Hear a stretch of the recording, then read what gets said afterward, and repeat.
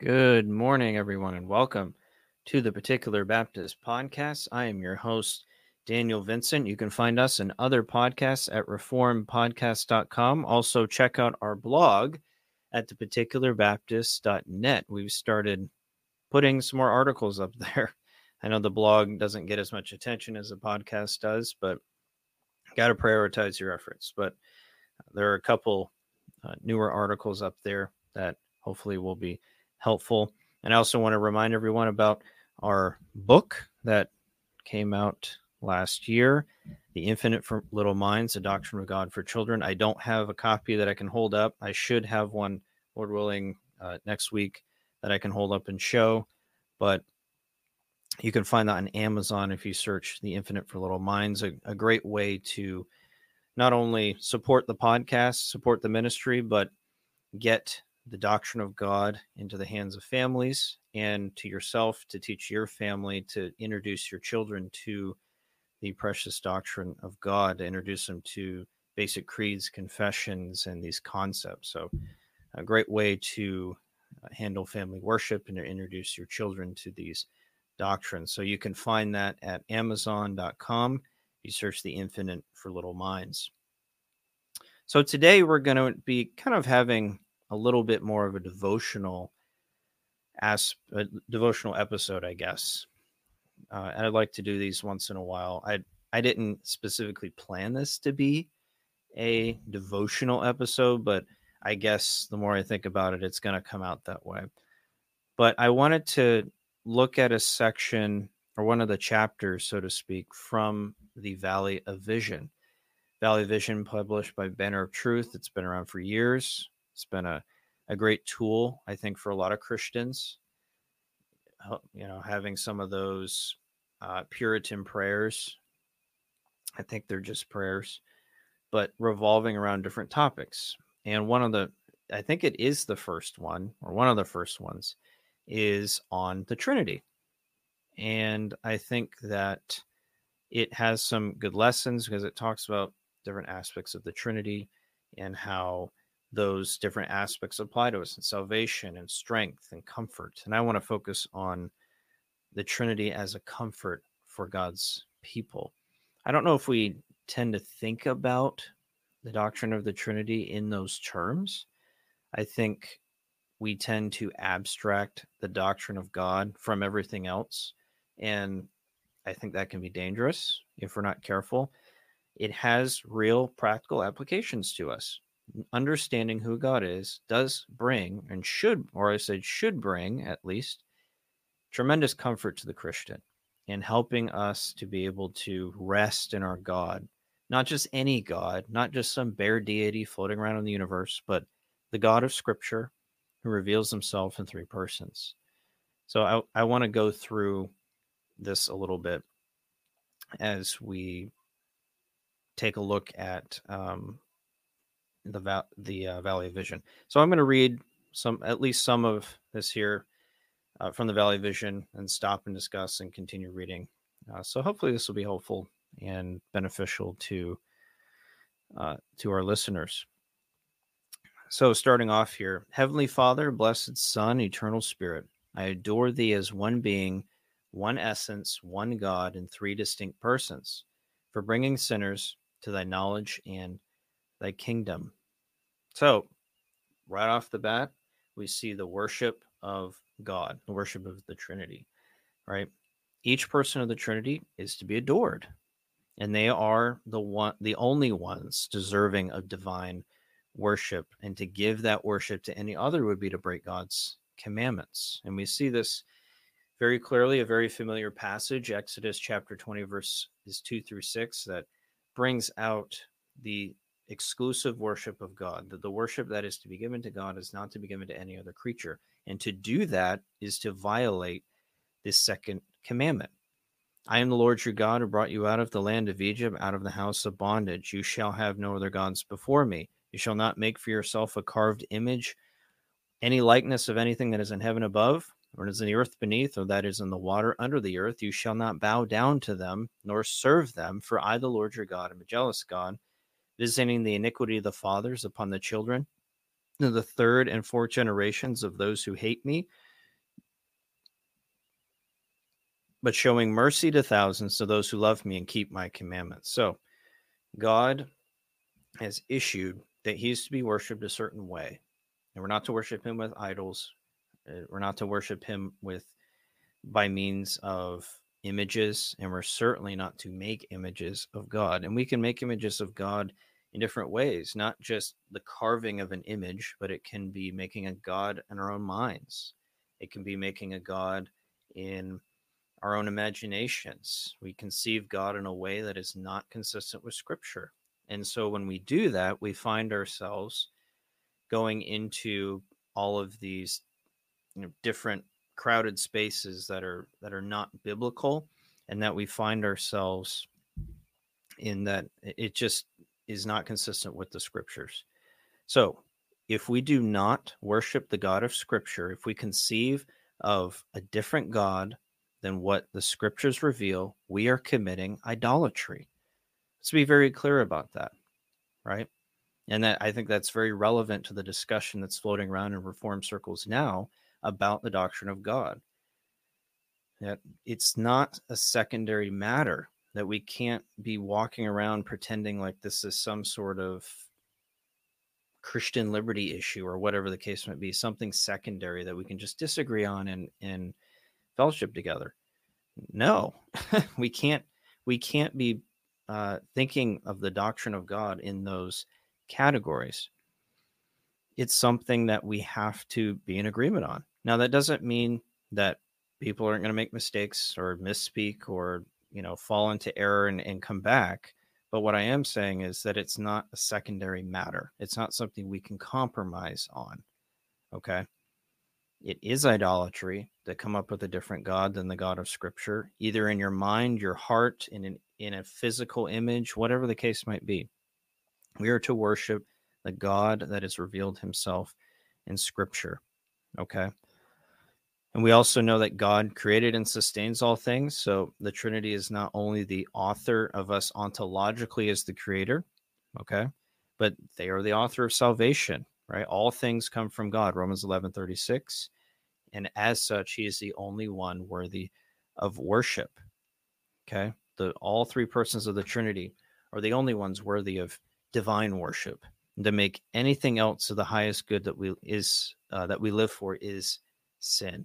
You have to be very, very careful, right? And this is why you see, as it relates to the doctrine of sin, in the Second London Baptist Confession of Faith, chapter 16, paragraph 7, and it talks about the works done by unregenerate men.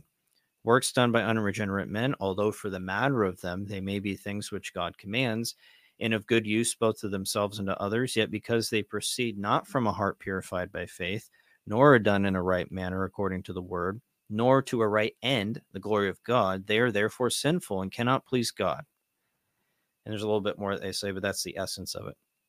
It's not done in the right manner. They're not doing these things of the glory of God. They're doing it solely for themselves, solely for earthly means, making the greatest good that which is not God.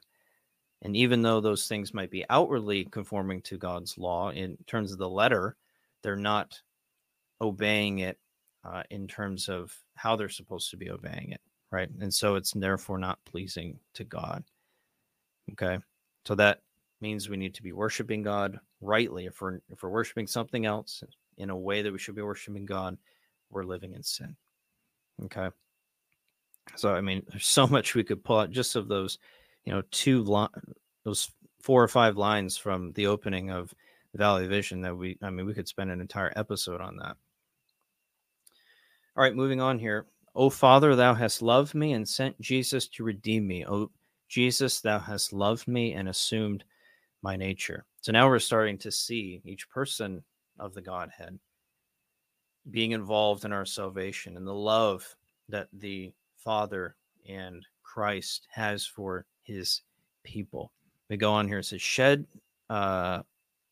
I'll go back a little bit. O Jesus, thou hast loved me and assumed my nature. Shed thine own blood to wash away my sins, righteousness to cover my unworthiness. So even just obviously from our Lord Jesus Christ, he brings us tremendous comfort in our salvation. He is our resting place when it comes to our standing before God. Without Jesus Christ, there is no hope of salvation. There's no true rest, ultimately speaking, from eternity, nothing but damnation. Christ is our true resting place from a salvation perspective. His blood takes away sins and actually dealt with sin. This wasn't just a sacrifice that could be done again and again, right? It's a sacrifice that works for all sins, all the sins of all God's people. Takes care of it once and for all, done, end of story, move on. And this work is not isolated. It's not done in a vacuum, right? The one will of the divine essence desired this to be so. It didn't just happen that we were saved. This was God's plan from all eternity that this would occur, that God's people would be saved and seeking their good and for God's glory ultimately. And what this should do is it should lead us to worship God and obey God out of thankfulness for giving us his son and for the precious blood of Jesus Christ. There's tremendous comfort just in that. And that's probably the one that people focus on the most because it is so important and it is precious. But it has everything to do with our rest and our comfort in the Trinity, because the second person of the Trinity accomplished this work for us in saving us, and we rest in that for our eternal salvation. Now, looking at the Holy Spirit, we see that the Valley Vision devotional shifts a little bit. O Holy Spirit, thou hast loved me and entered my heart, implanted their eternal life, revealed to me the glories of Jesus. So the Spirit renews us, regenerates us. We see this if we look at Titus 3, makes us born again. John chapter 3 as well. Must be born from above in order to see God, right? The Holy Spirit provides us the fruits needed to walk in a way that is pleasing to God. The fruit we are given is nothing other than the fruit of the Spirit. It's God working in us by his Spirit. And these evidences in our lives are really the evidence that God is in us, that we are saved, that justify us, as James chapter 2 says, right? And so what that means is, the obvious implication of that is, without fruit, if there's no fruit, there is no salvation. And we should not deceive ourselves. So we have to be very careful about that. And we look at Galatians 5. We'll look at Galatians 5, 16 through 23. I say then, walk in the Spirit, and you shall not fulfill the lusts of the flesh.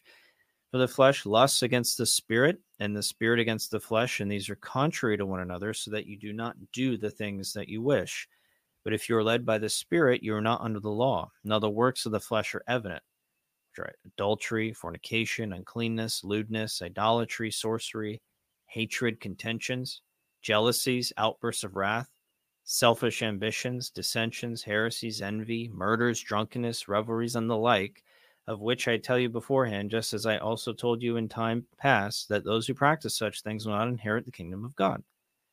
But the fruit of the Spirit is love, joy, peace, long-suffering, kindness, goodness, faithfulness, gentleness, self-control. Against such things there is no law. So this is the Spirit's work within us, bringing out these fruits that evidence God working in us, as opposed to the pagan lifestyle of wickedness, debauchery, disobedience, lust.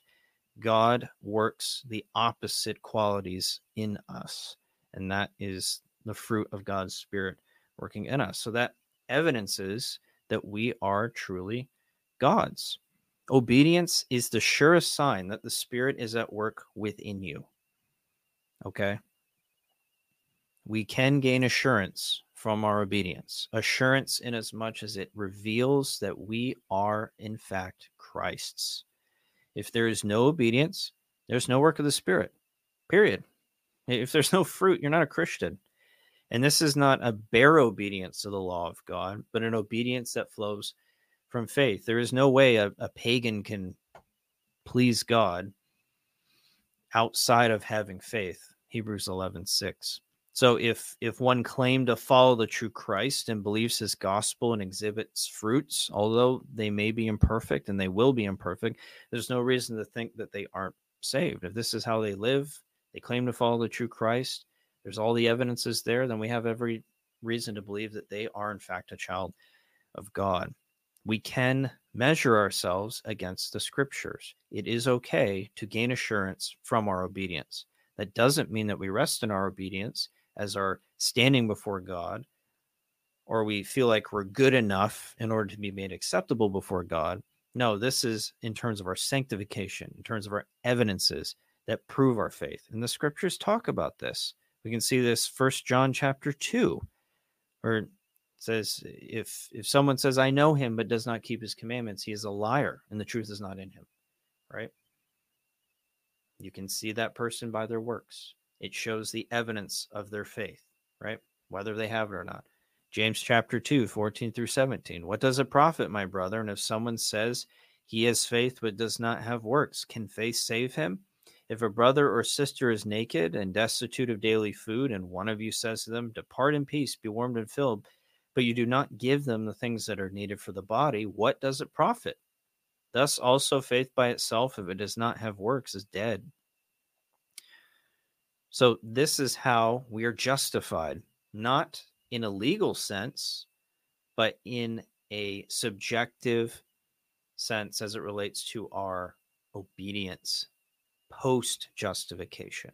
It's very important. This is a common verse that's used by Roman Catholics to allegedly show that there is no such thing as being justified by faith alone in terms of a legal stance, as Paul talks about in Romans chapters 3, 4, and 5. But what James is talking about here is justification as it relates to infused righteousness post justification in terms of a legal declaration. Very, very important to distinguish those two things.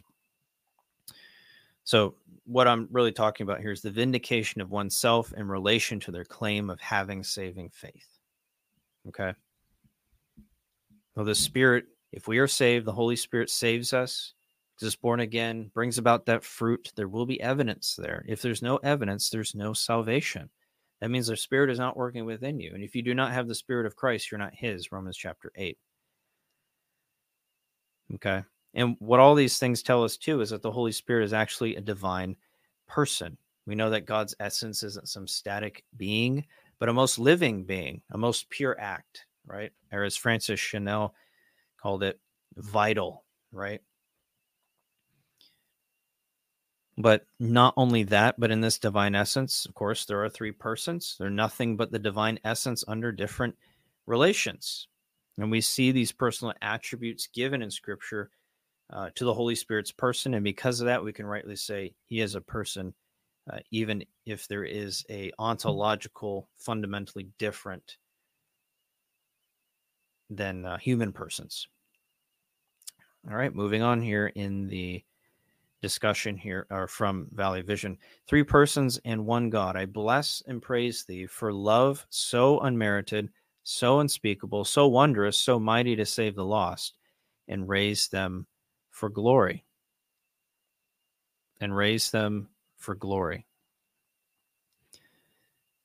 Now, we see here that all three persons of the Godhead are involved in saving the lost. That's very clear from this confession in the Valley of Vision. Now, what this speaks to here is a doctrine called inseparable operations, that all works of God outside that we see as perceive as separate, right, that terminate in separate things, are really one act as it relates to the divine essence. All three persons are involved in our salvation. There's no distinct actions to each person with works that are outside of himself. Each one of those persons plays a part in bringing his people home. And I'm saying part very imprecisely, not that each person of the Godhead comprises the Godhead or is complex. Each person is a part that makes up the whole. That's not what I'm saying. But they are all involved in bringing us home. It's all one act. There's no distinct actions to each person of the Godhead for outside acts. It's all one act. Anything God does outwardly, he does indivisible. This is because action is a property of nature, right? Absolutely speaking. If a body or essence does something, it necessarily involves the nature itself. You have the will. From a human perspective, the will, the arms, legs, eyes, whatever the case is, the nature of the thing is involved in doing the action. And since God is all that he is, there are no divisible parts in God. Therefore, each person of the Trinity, if each person of the Trinity were to act with their own ad extra or outside works, they would be their own being.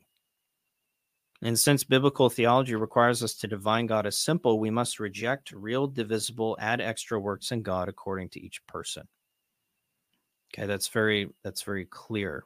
Okay. Now scripture will ascribe certain works to each person while maintaining that God is really simple. So, by good and necessary consequence of what we know about the simplicity of God, we cannot say that each person of the Trinity does their own distinct outward works. That would divide the Godhead. Okay, so that's very important to keep in mind as we're looking at this. So when we're talking about the Trinity doing outside works, add extra works together, we don't mean a collective whole, as if they're working together as three separate agents with bringing together their individual works. It's one essence, one act of those three persons that brings about whatever happens in creation. Okay. You have to be precise with that language. It's a difficult doctrine. This book here by Adonis Vidu, highly recommend it. The Same God Who Works All Things, Inseparable Operations in Trinitarian Theology. It's a heady book, not an easy read, but if you want a deep dive into this doctrine of inseparable operations, this is where you want to go. Okay. I wouldn't recommend it for people who are just starting off in looking at the doctrine of God. I think that there's going to be terminology and concepts there that are going to go over your head unless you have a basic understanding of theology proper, classical theism. But this is an excellent resource that helps with those difficult issues. All right, moving on here. Oh, Father, I thank thee that in fullness of grace thou hast given me to Jesus to be his sheep, jewel portion.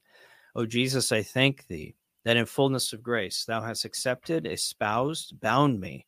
O Holy Spirit, I thank thee that in fullness of grace thou hast exhibited Jesus as my salvation and planted faith within me.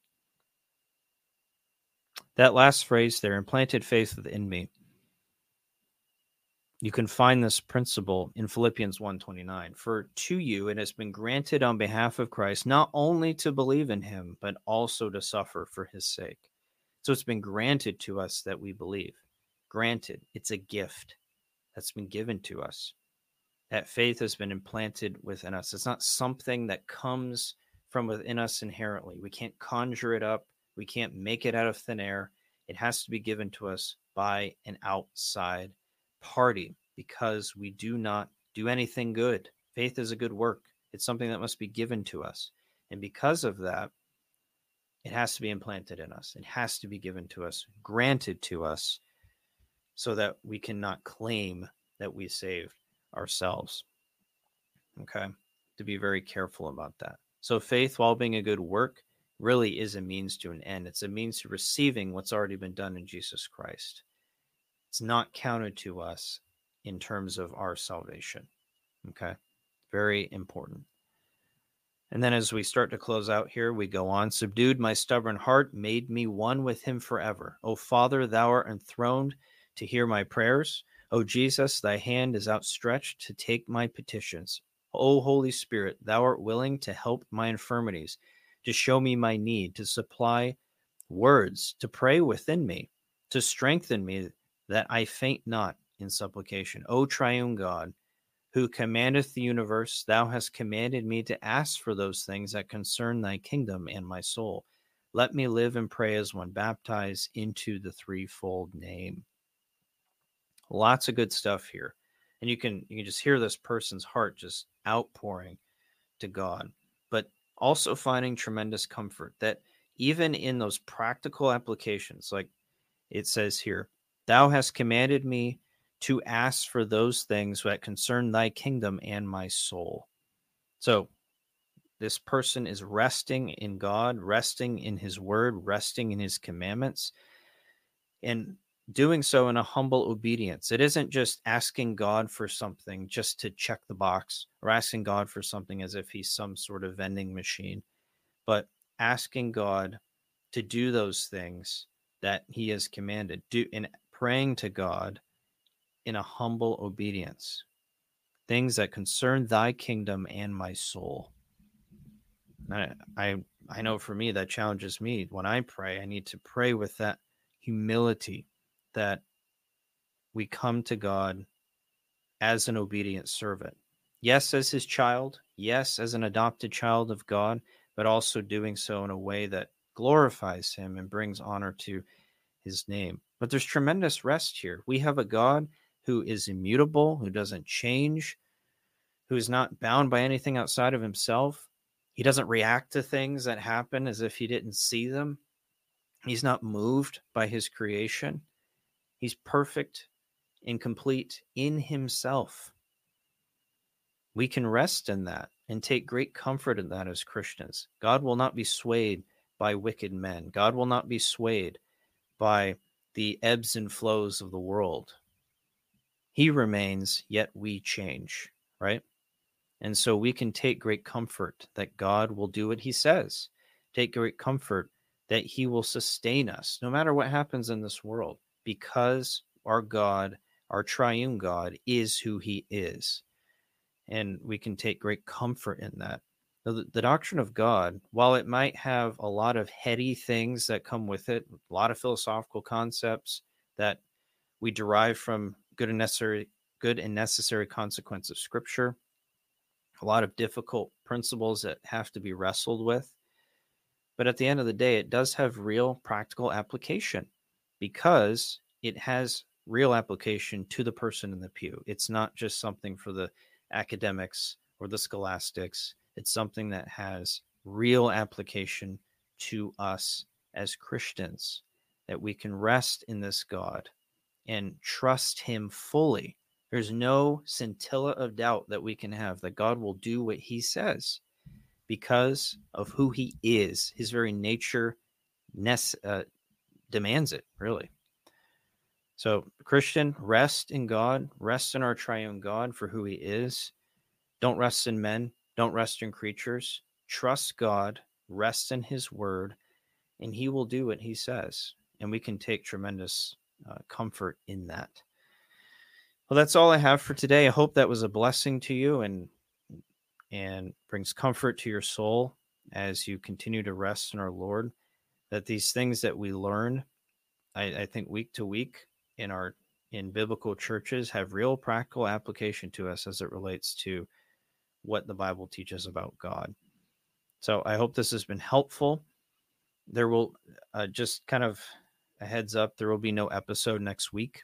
I'm teaching at my church on the 4th of February, and I need the time to be able to focus on preparing for that. So I will not be doing an episode next Saturday. However, on February 6th, Dr. James Dolezal will be on the show, and we will be talking about liberty of conscience, religious toleration, as it relates to John Owen. So hopefully that will be a very beneficial episode, and you'll tune in. And please ask your questions. This is a live broadcast. I do these live on Facebook, YouTube, and Twitter. If you're listening, you can comment, and your question will be put on my feed here, and I can see it. And you can ask your questions, and we can look at answering them. But feel free to bring in the comments, bring in the questions, and we can discuss these things with Dr. Dolezal, and hopefully that'll be very beneficial to you as well. Well, with that, everyone, have a great weekend and have a great Lord's Day tomorrow, and we'll see you on the 6th. Take care.